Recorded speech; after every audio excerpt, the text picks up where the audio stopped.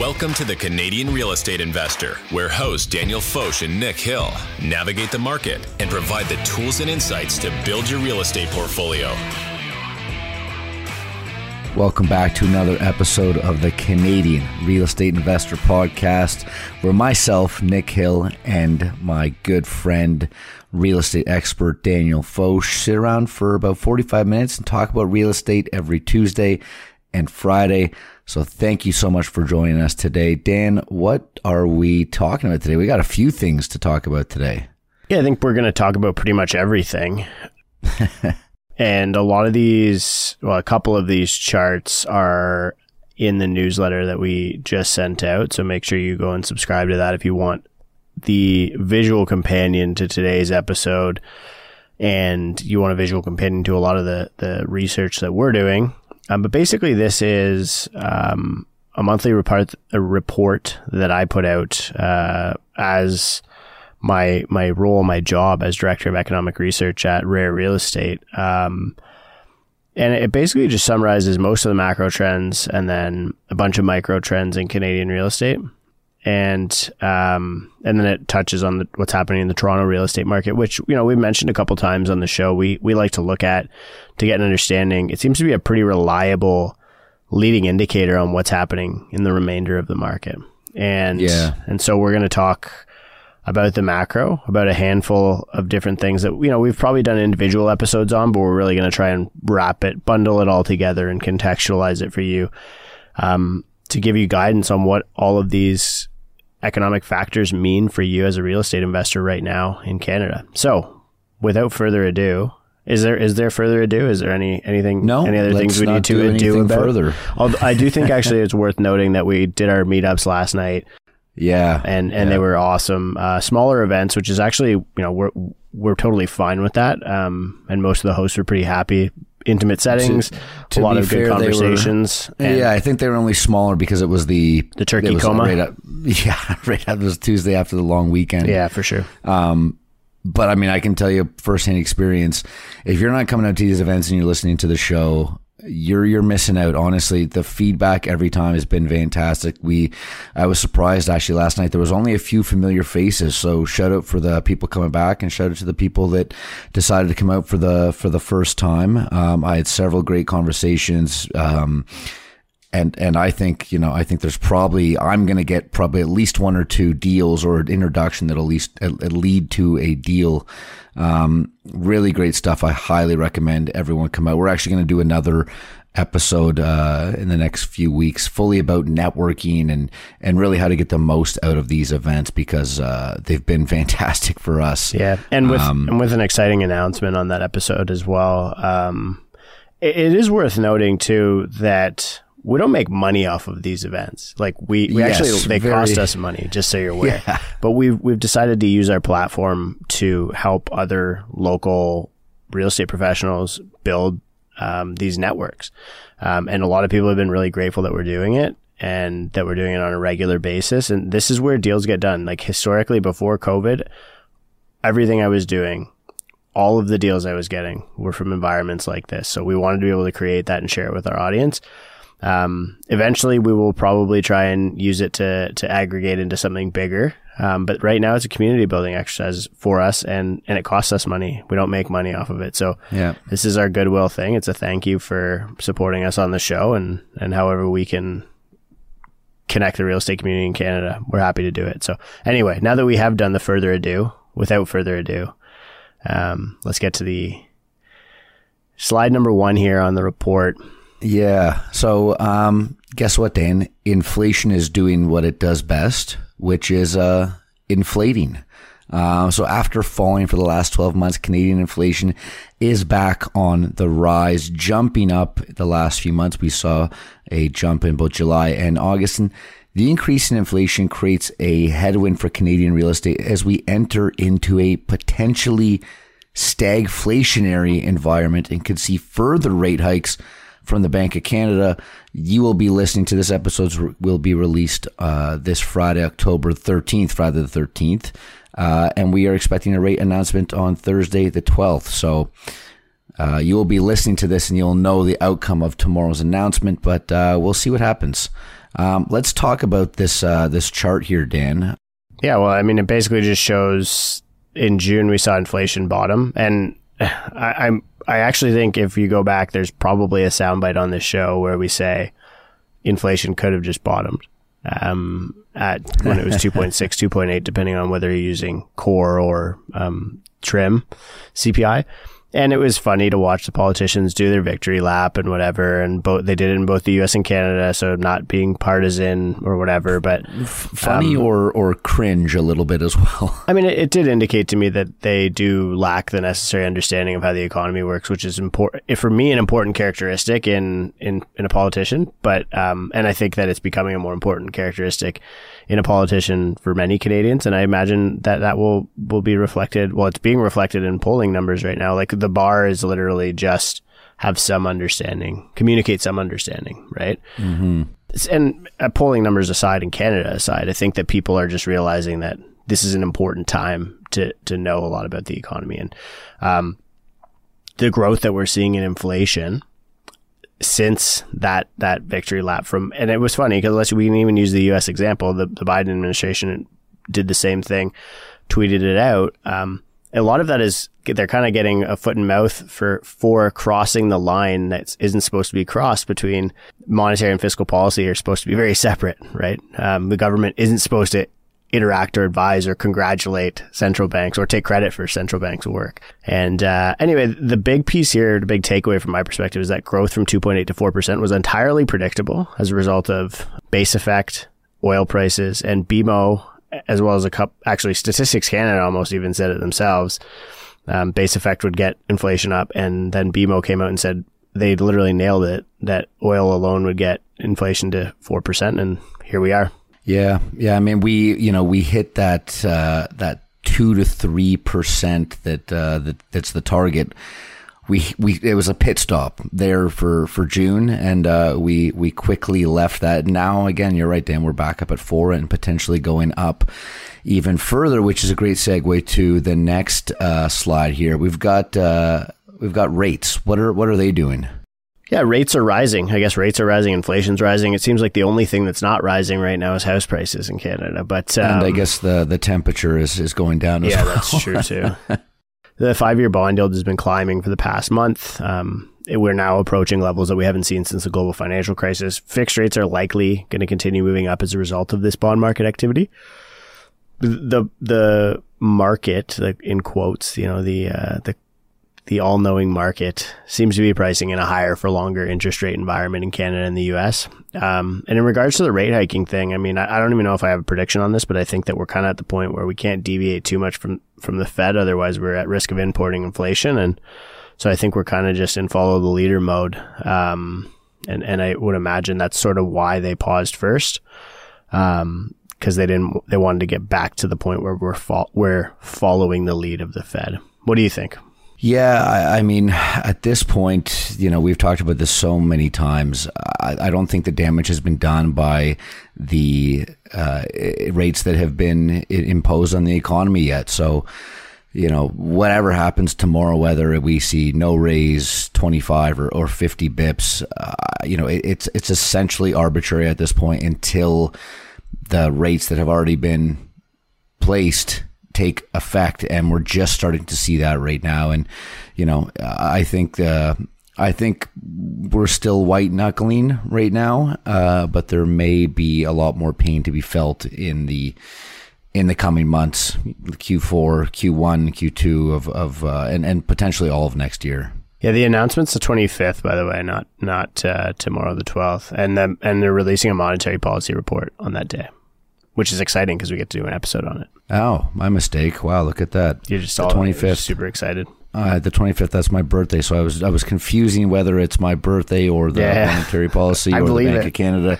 I get those confused now. It's all hopefully such a gift. You get a rate hike for your birthday. Actually, hopefully not. Anyway.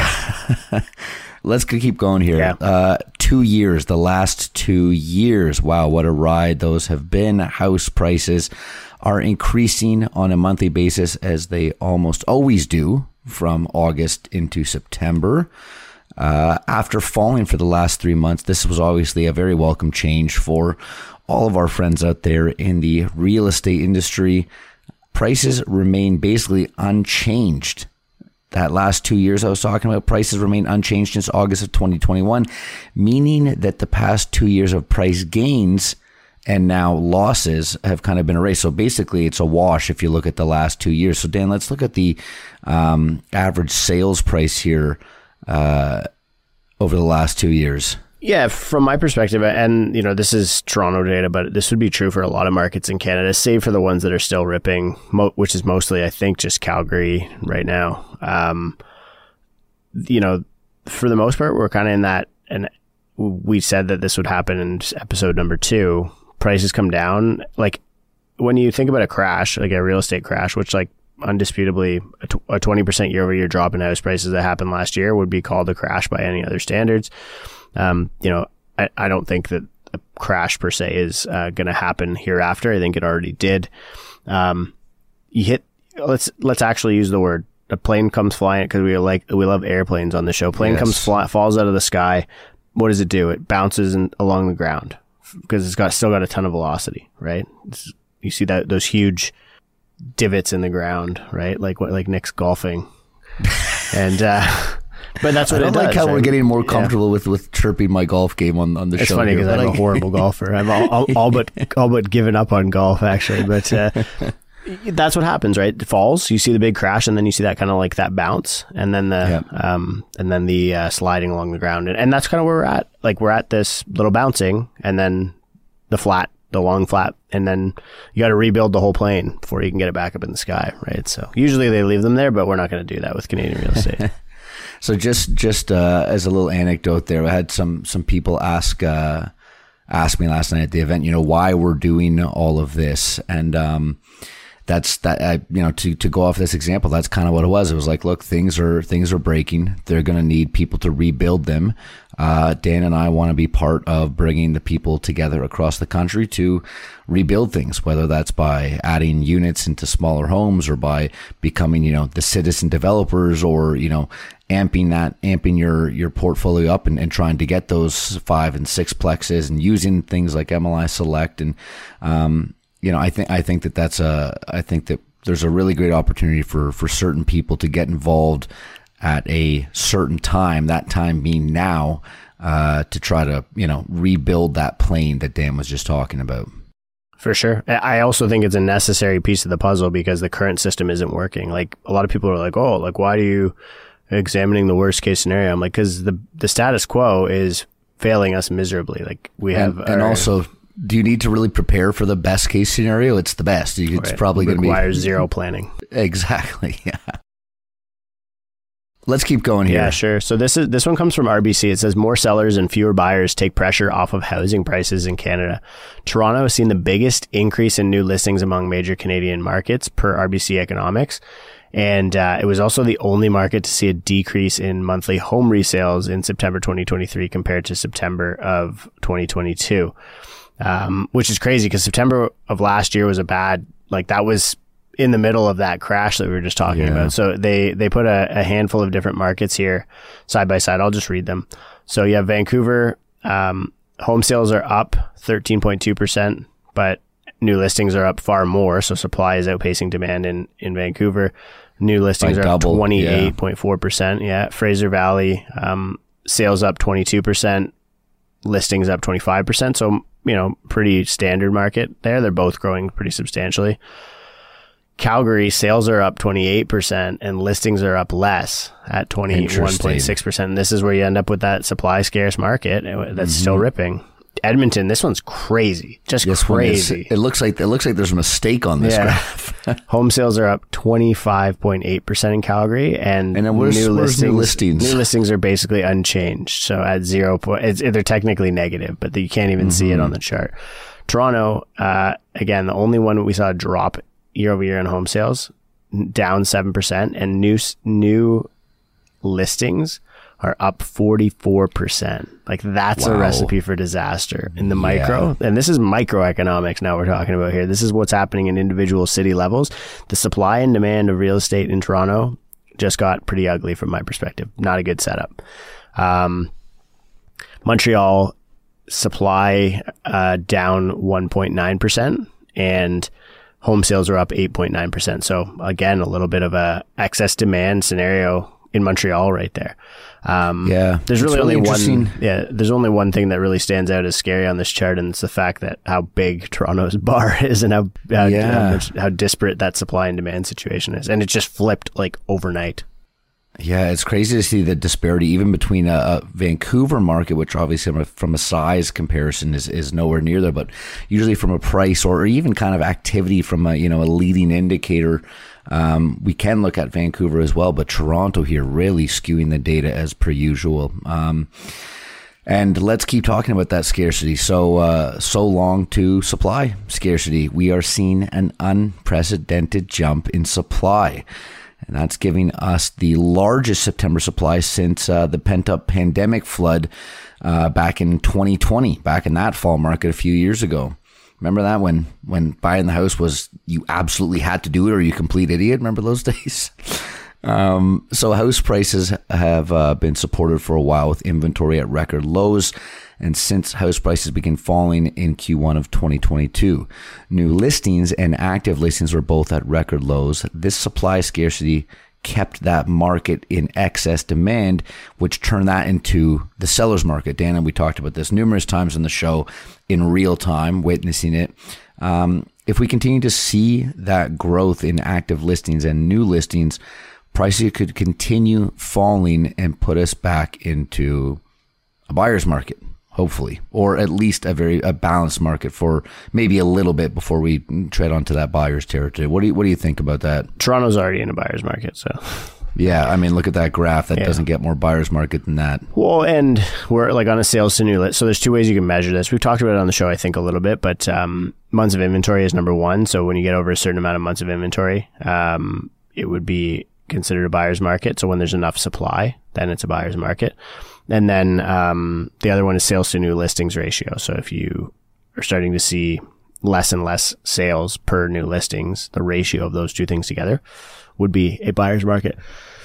By both standards, we are in a buyer's market in Toronto. But the reality is, and I think this is the part where the contrast is important, is looking at what's happening in other markets. Like if you look at Calgary, that's still in a state of excess demand, that's a seller's market. And a lot of other cities across Canada are not going to feel what Toronto is going to feel because they aren't as credit dependent, number one, but they aren't as, there's not as big of a dislocation between supply and demand happening. And so this micro, even the guys who tell me, oh, macro doesn't matter, only supply and demand matters. That's what this is. Also, supply and demand is a principle of economics, macroeconomics. So it's the same thing. But anyway, I think there was only one guy that ever argued that fact with you. And yeah, we don't need to go into that. It was funny. It was funny. Let's go. Let's talk about, we've got a great quote here. From I was going to call him a friend of the show, but he's not. He's not an enemy of the show either. But can be featured on our Christmas sweaters. That's what he is. He has been mentioned on the show numerous times. I quote, "The best predictor of whether somebody is going to pay their mortgage is whether they have a job," and that is from Tiff Macklem, the guy running things at the good old Bank of Canada. And this is in here because the labor demand continues to decline in Canada. And this is from RBC here. Job vacancies have fallen back to 2021 levels, a reflection that the oversubscribed and over-optimistic labor market may be a thing of the past. So, as mentioned by Tiff Macklem, the governor of the Bank of Canada, labor is an important factor in their decision-making process, especially around housing market activity. So let's look at these charts we've got here, Dan. Yeah, so the first one is the one that you were kind of mentioning in the writing there, that labor demand in Canada is slowing from elevated levels, which is showed by the job vacancy rate. And this is from RBC Economics Report and Statistics Canada. And then the next one, which is a friend of the show or sponsor of the show, Indeed, posts this. And Brendan Bernard is an economist at Indeed. I'm a big fan of his work. He posted on Twitter a lot, and he posted this chart showing the Canadian Job Postings Index. And it basically shows the same conclusions as the RBC chart. But Indeed is much more relatable data point for people, because it's like, you think Indeed, you think job postings, you think, okay, if job postings are going down, that means Canadian employers are not trying to hire as much. And remember, housing, orders, profits, employment, which one are we getting to now, right? And so this is where you're kind of like, oh, we're actually in a cycle, and we're later in this cycle than I anticipated. It's actually like remarkable to me now that we're watching this play out in real time, like our first like real recession, you know, not when we were kids. It's my first time. It's my first one. How slow things go. Yeah. And I don't know if it's just because I never experienced it before, or if things happen so fast during COVID, like, you know, it was like market crash, market was back up to all-time highs, like, you know, like everyone was broke, then there's governments raining money down like out of the sky, and, you know, everything just happened very quickly then. So maybe just also... It's been very interesting. Again, I think we've made this joke that, like, you know, there's people are adjusting their ages for COVID, right? So take your age, chop 3 years off of it, and that's your COVID adjusted age, right? And it's funny because before COVID, I don't think many people were paying attention to this, right? Real estate was real estate. The Bank of Canada was the Bank of Canada. No one cared. No one was putting Tiff Macklin on sweaters or anything like that. And then you're right, throughout COVID, everything moved very, very slow in some ways, but very, very fast in others. And now, you know, we are starting to see again that weird slow fast effect. So, and that kind of brings us to our next point here of, and I guess this is kind of like consumer sentiment, and, you know, are people motivated? Are they unmotivated? Tell me about that, Dan.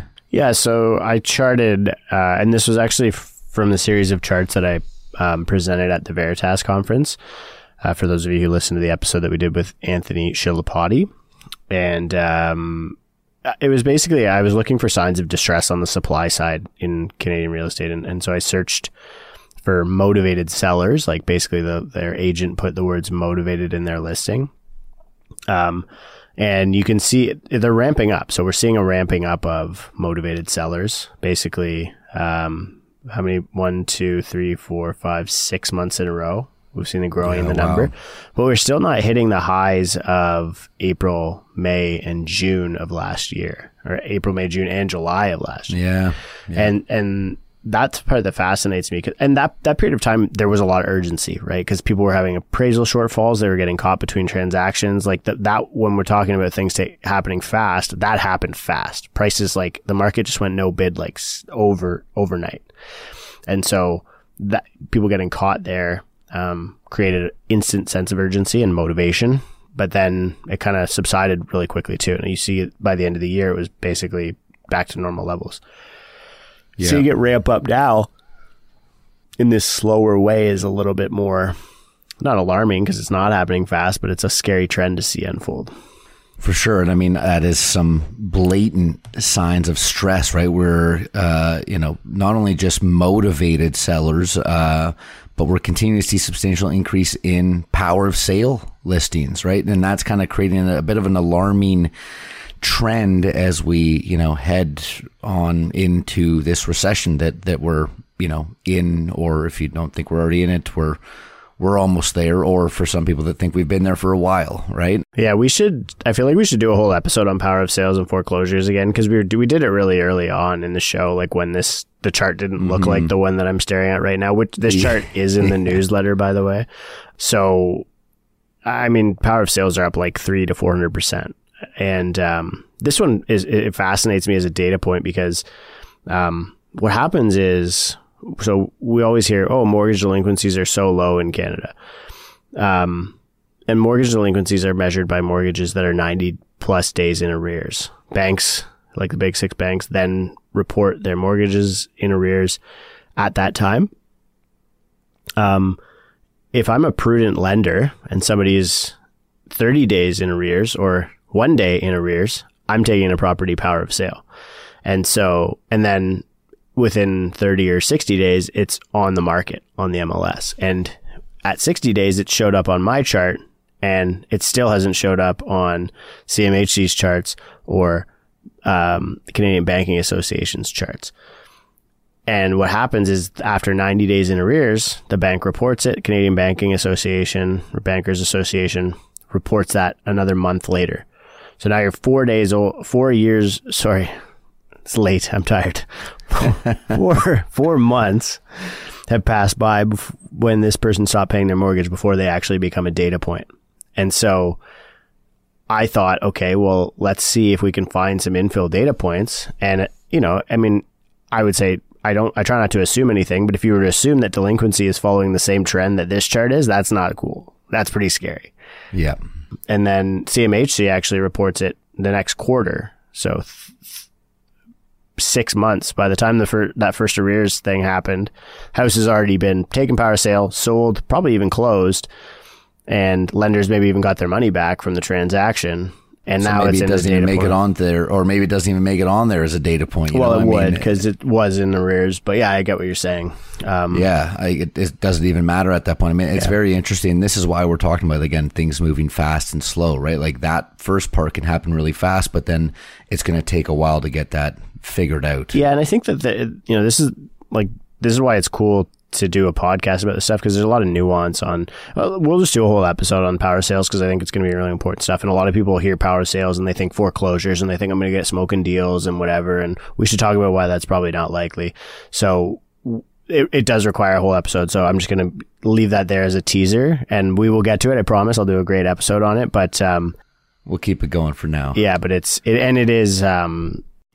just like, it's got to be a really long and thorough episode. So we'll see you then, folks. The next episode, or next chart here is a very similar looking chart. You're seeing a huge ramping up in VTBs, which we talk about a lot. We've done a whole episode on that, and maybe we're going to have to revisit this one too, because sellers are now pulling out all the stops to sell their assets in today's market.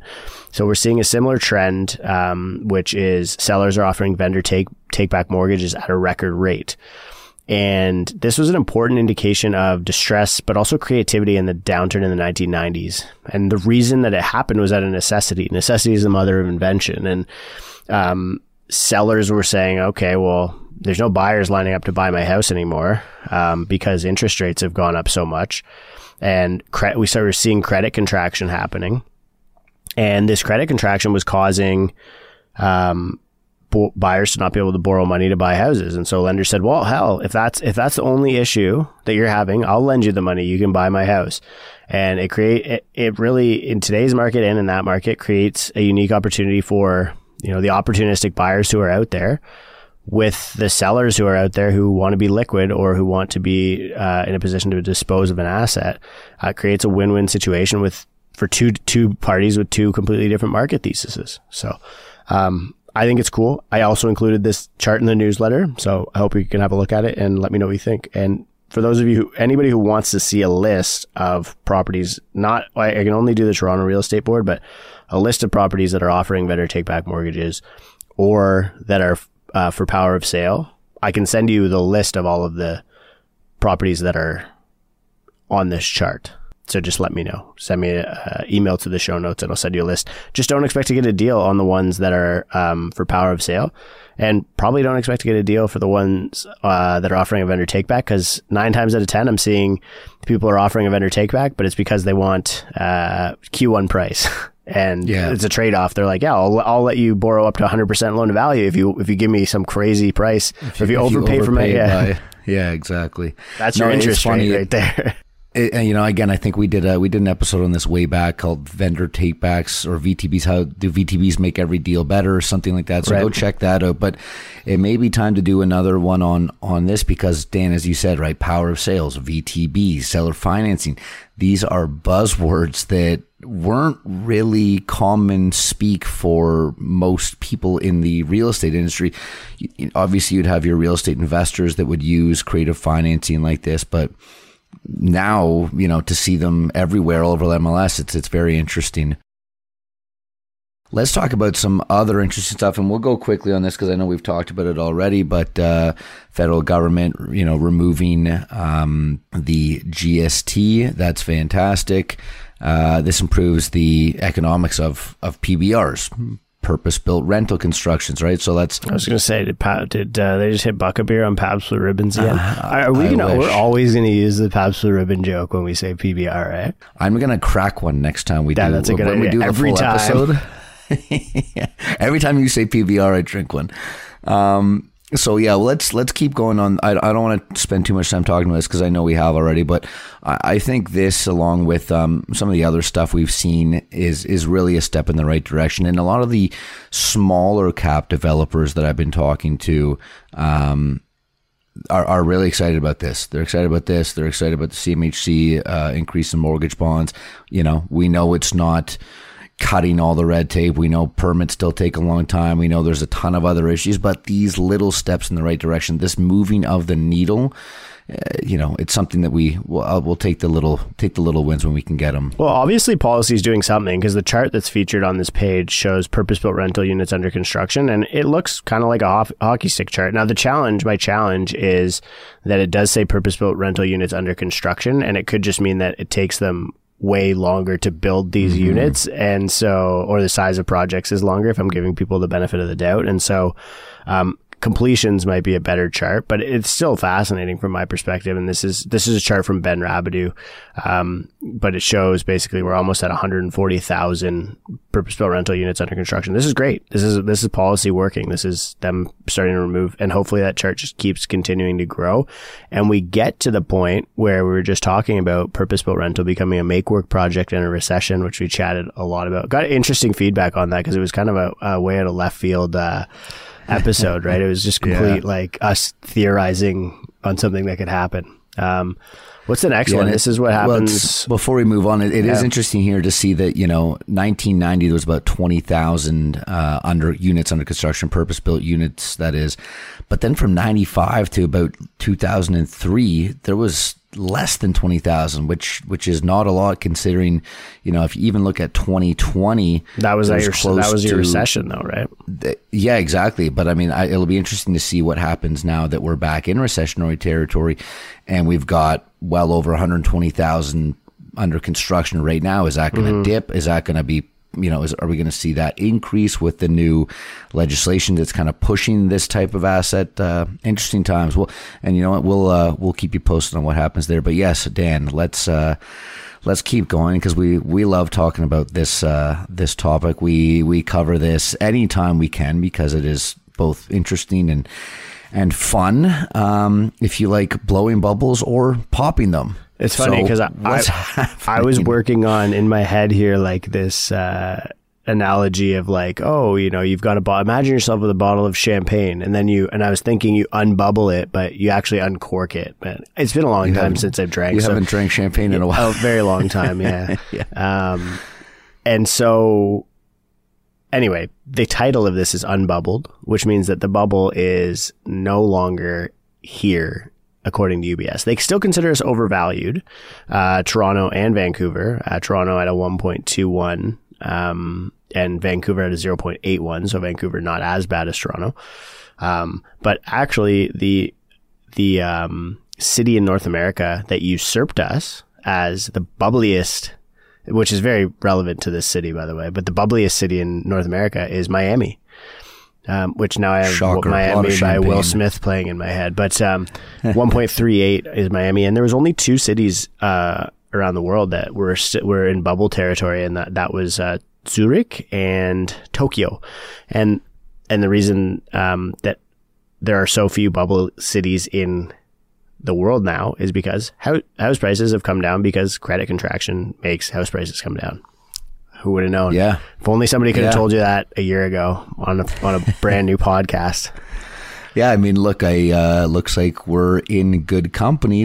Again, as Dan was saying, the bubble index shows that Toronto has a relatively affordable option among these other global cities based on the number of years of skilled service worker needs to be able to buy a 650 square foot apartment, condo, or flat near the city center. So on a price to income basis, Toronto is the fourth most affordable city. This is just crazy. Hong Kong, 25 years.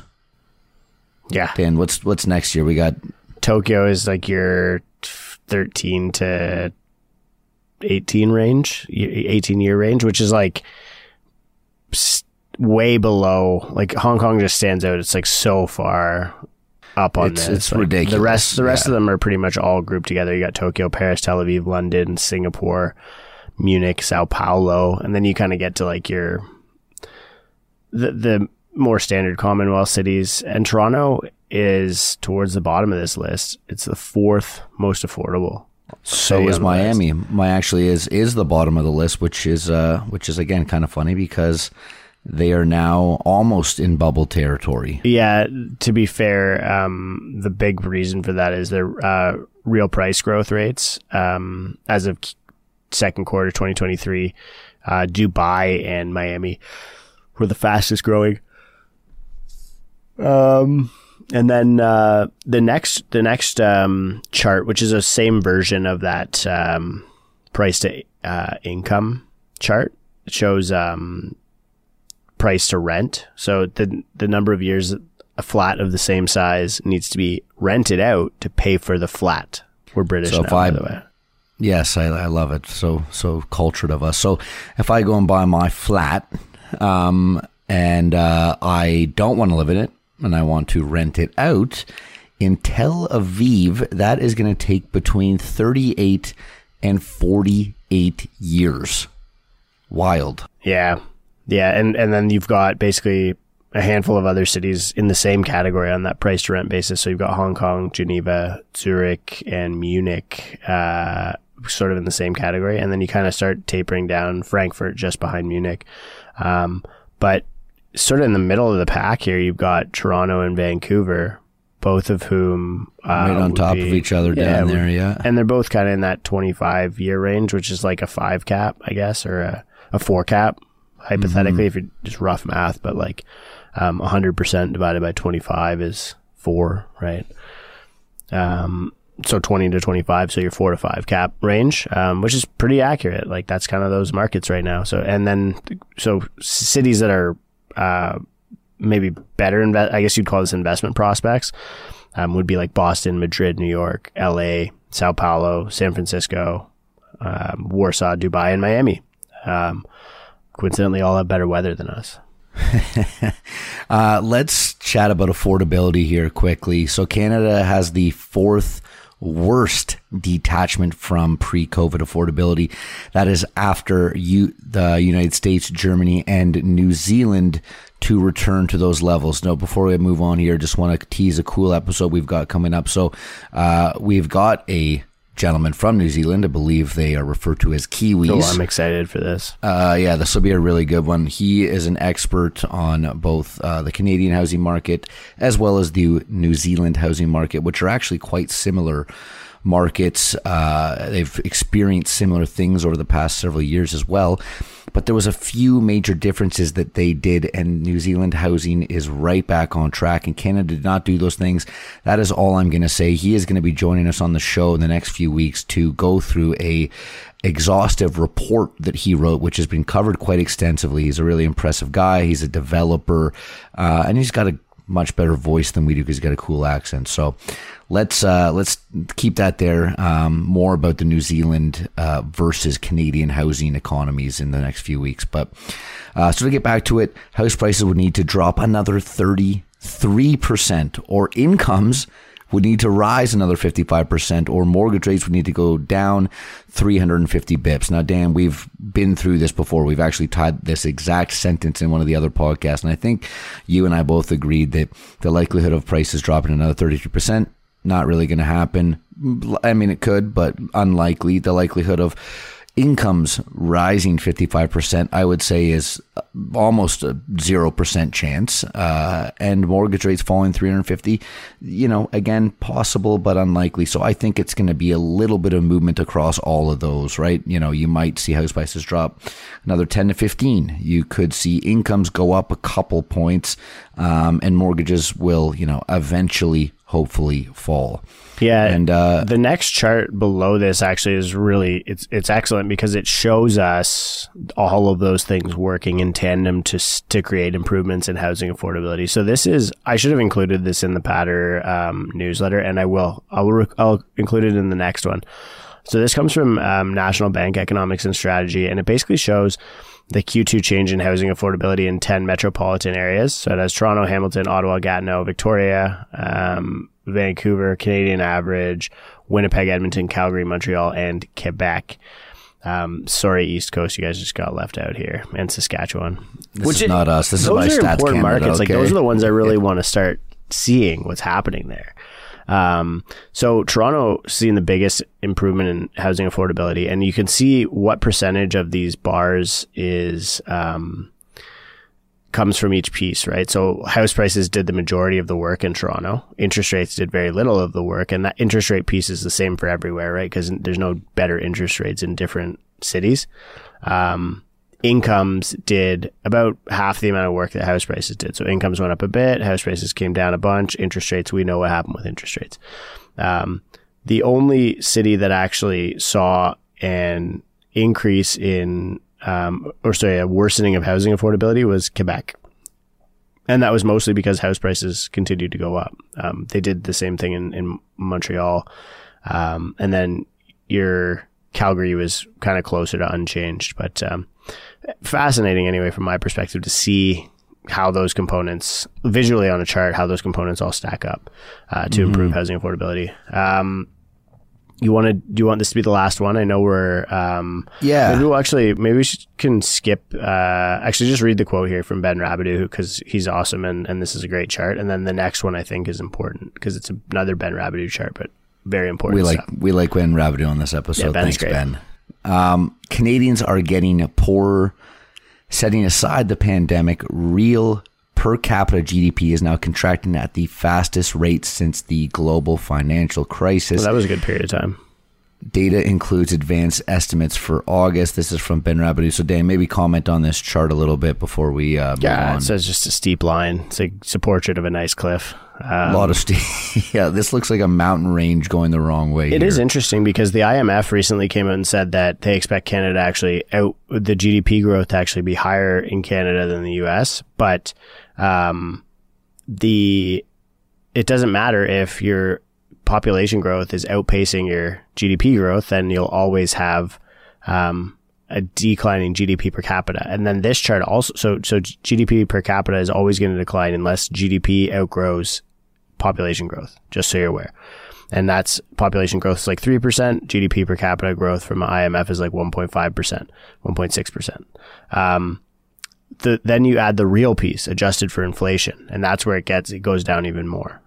So anyway, the last piece, Canadians are paying more interest than ever. 1 in 5 mortgages of Canada's big 3 banks are now negatively amortizing, meaning the mortgage amount is getting bigger. I'm going to ask Ben if we can use this chart in the Pattern newsletter, because it's a crazy one. It literally just shows principal and interest payments for the average Canadian mortgage, and it just shows how principal has basically fallen off a cliff and interest has just skyrocketed at the same time. Yeah. And so just to speak on this, remember each loan, each mortgage has 2 components, right? Your principal, which actually goes off, you're buying more of the house at that point. You have more ownership, and interest is literally just that. You are just paying interest only to the bank. They're just making money off your loan, and that interest rate is just spiking like crazy. So to see that, 1 in 5 mortgages in 3 of the big 6 banks are now negatively amortizing, that is not good. That is kind of scary. So Dan, before we leave, because I know we've been over some micro, some macro, touched on bubbles and hockey sticks. Let's wrap this up with some good stuff. How does the average investor take this knowledge and utilize it as they're going out to buy their next property? I mean, from my perspective, it's like this is a very difficult market to navigate. You obviously want to be buying with better rates, and I would assume that house prices will likely continue a downward trajectory as a result of rates being high. And I think a lot of people are of the opinion that rates will come down and then prices will skyrocket immediately thereafter. And I think that, for those people who want to try and time the bottom, that's fine. I know, Mitch probably presented the most compelling. Mitch is our co-instructor for the course, by the way, brilliant guy. But he kind of gave me the case of why somebody might want to buy on the way up. And he's like, for me, it's like, even if I'm missing out on 5 or 10% of gains, or I'm paying 5 or 10% more, I watch that 5 or 10% of growth, and you've got a couple of months or a couple, that the bottom is in, right? Yeah. And so a lot of people want to wait till you're back on that up leg, and that's fine. It's probably a safer thing. But for the people who do really want to try and time the bottom, you kind of have to be buying on that downslope, and you have to be the vicious, mean guy, lowballing people and being the greedy when others are fearful, and being the blood in the streets shark swimming around, flopping around on the streets, right? When everybody's out there swimming naked or whatever. Yeah. And so my thought is, like, we're clearly in a bad economy. We're clearly on a borderline stagflationary economy. There are going to be deals. The market is showing signs of distress. Don't effing dance, as it said in the Big Short. Right. This isn't the time to celebrate, but if you have been waiting for an opportunity, if you've been bearish and been waiting for an opportunity, to capitalize on a market that was in a state of mania and was overly greedy and is now becoming overly fearful, I think that we're approaching peak fear and will likely be on a bottom for a while. And understanding that my perspective of a bottom is you crash and you bounce along the bottom and slide in the dirt for a while. And that's kind of where we're getting right now. We're kind of in the bouncing part of that. Yeah, I love that. I think I just add a few points. We were joking about this in an episode a few episodes ago. It's always a good time to buy a good deal. It's always a bad time to buy a bad deal. So be extra cautious these days. And, again, I'm going to steal this from Jonathan Gibson, our partner at Land Bank. And this is probably one of my favorite quotes is, you got to be patiently impulsive. Now is that opportune time. Set yourself up for success, right? Whether that's educating yourself, whether that's going out and building your power team, whether that's finding, now's a perfect time to start picking a new market. If you're a newer investor, sharpening or if you're your an tools. investor, exactly. Or if you're an investor looking to diversify, go and find that new market, find that new power team, get pre-approved, stack your cash. And when you do find that good deal, have everyone in place ready to go so you can pounce on it, because Dan's right. When we do start to see, that kind of dragging along the bottom there, you're not going to be the only one that notices. Neither are we. Other people are going to be doing that. And there is a lot of big players sitting on the sidelines right now just waiting for that to happen. We're not sharks. We're like little baby reef sharks that can't even bite you. Just trying to buy a couple duplexes and some apartment buildings. There's some institutional level capital out there that is waiting to deploy and being patiently impulsive. So that's likely who we're going to be competing with on the other end of this is larger investors. So, do the best you can right now and prepare for whenever it is you're ready to pounce. Any closing remarks, Dan? I have nothing to add to that. Very well said there, Mr. Nick Hill. You're almost sounding bullish to me, but do I dare? Yeah, do I dare? It's because we're not sitting together for this recording, and you're not absorbing my bear energy. We just bought another fourplex, man. Come on. We're still out there being patiently impulsive. Anyways, guys, thanks so much for listening. Hope you got a ton of value out of this. If you want a copy of this report, if you want a list that Dan was mentioning about all the VTB deals, the vendor take-back deals, reach out to us. We will send you these assets. And if you want to know what a vendor take-back is and try to get a better understanding of that, go back and listen to our exhaustive episode on how to use them, how to write them, how to negotiate them. If you got any questions about that, again, reach out. Emails in the show notes, along with a whole bunch of other great stuff, but great resources. Thanks so much for listening, everybody. We'll talk to you soon. The Canadian Real Estate Investor Podcast is for entertainment purposes only, and it is not financial advice. Nick Hill is a mortgage agent with Premier Mortgage Center and a partner in the G&H Mortgage Group. License number 10317, agent license M21004037. Daniel Foch is a real estate broker licensed with Rare Real Estate, a member of the Canadian Real Estate Association, the Toronto Real Estate Board, and the Ontario Real Estate Association.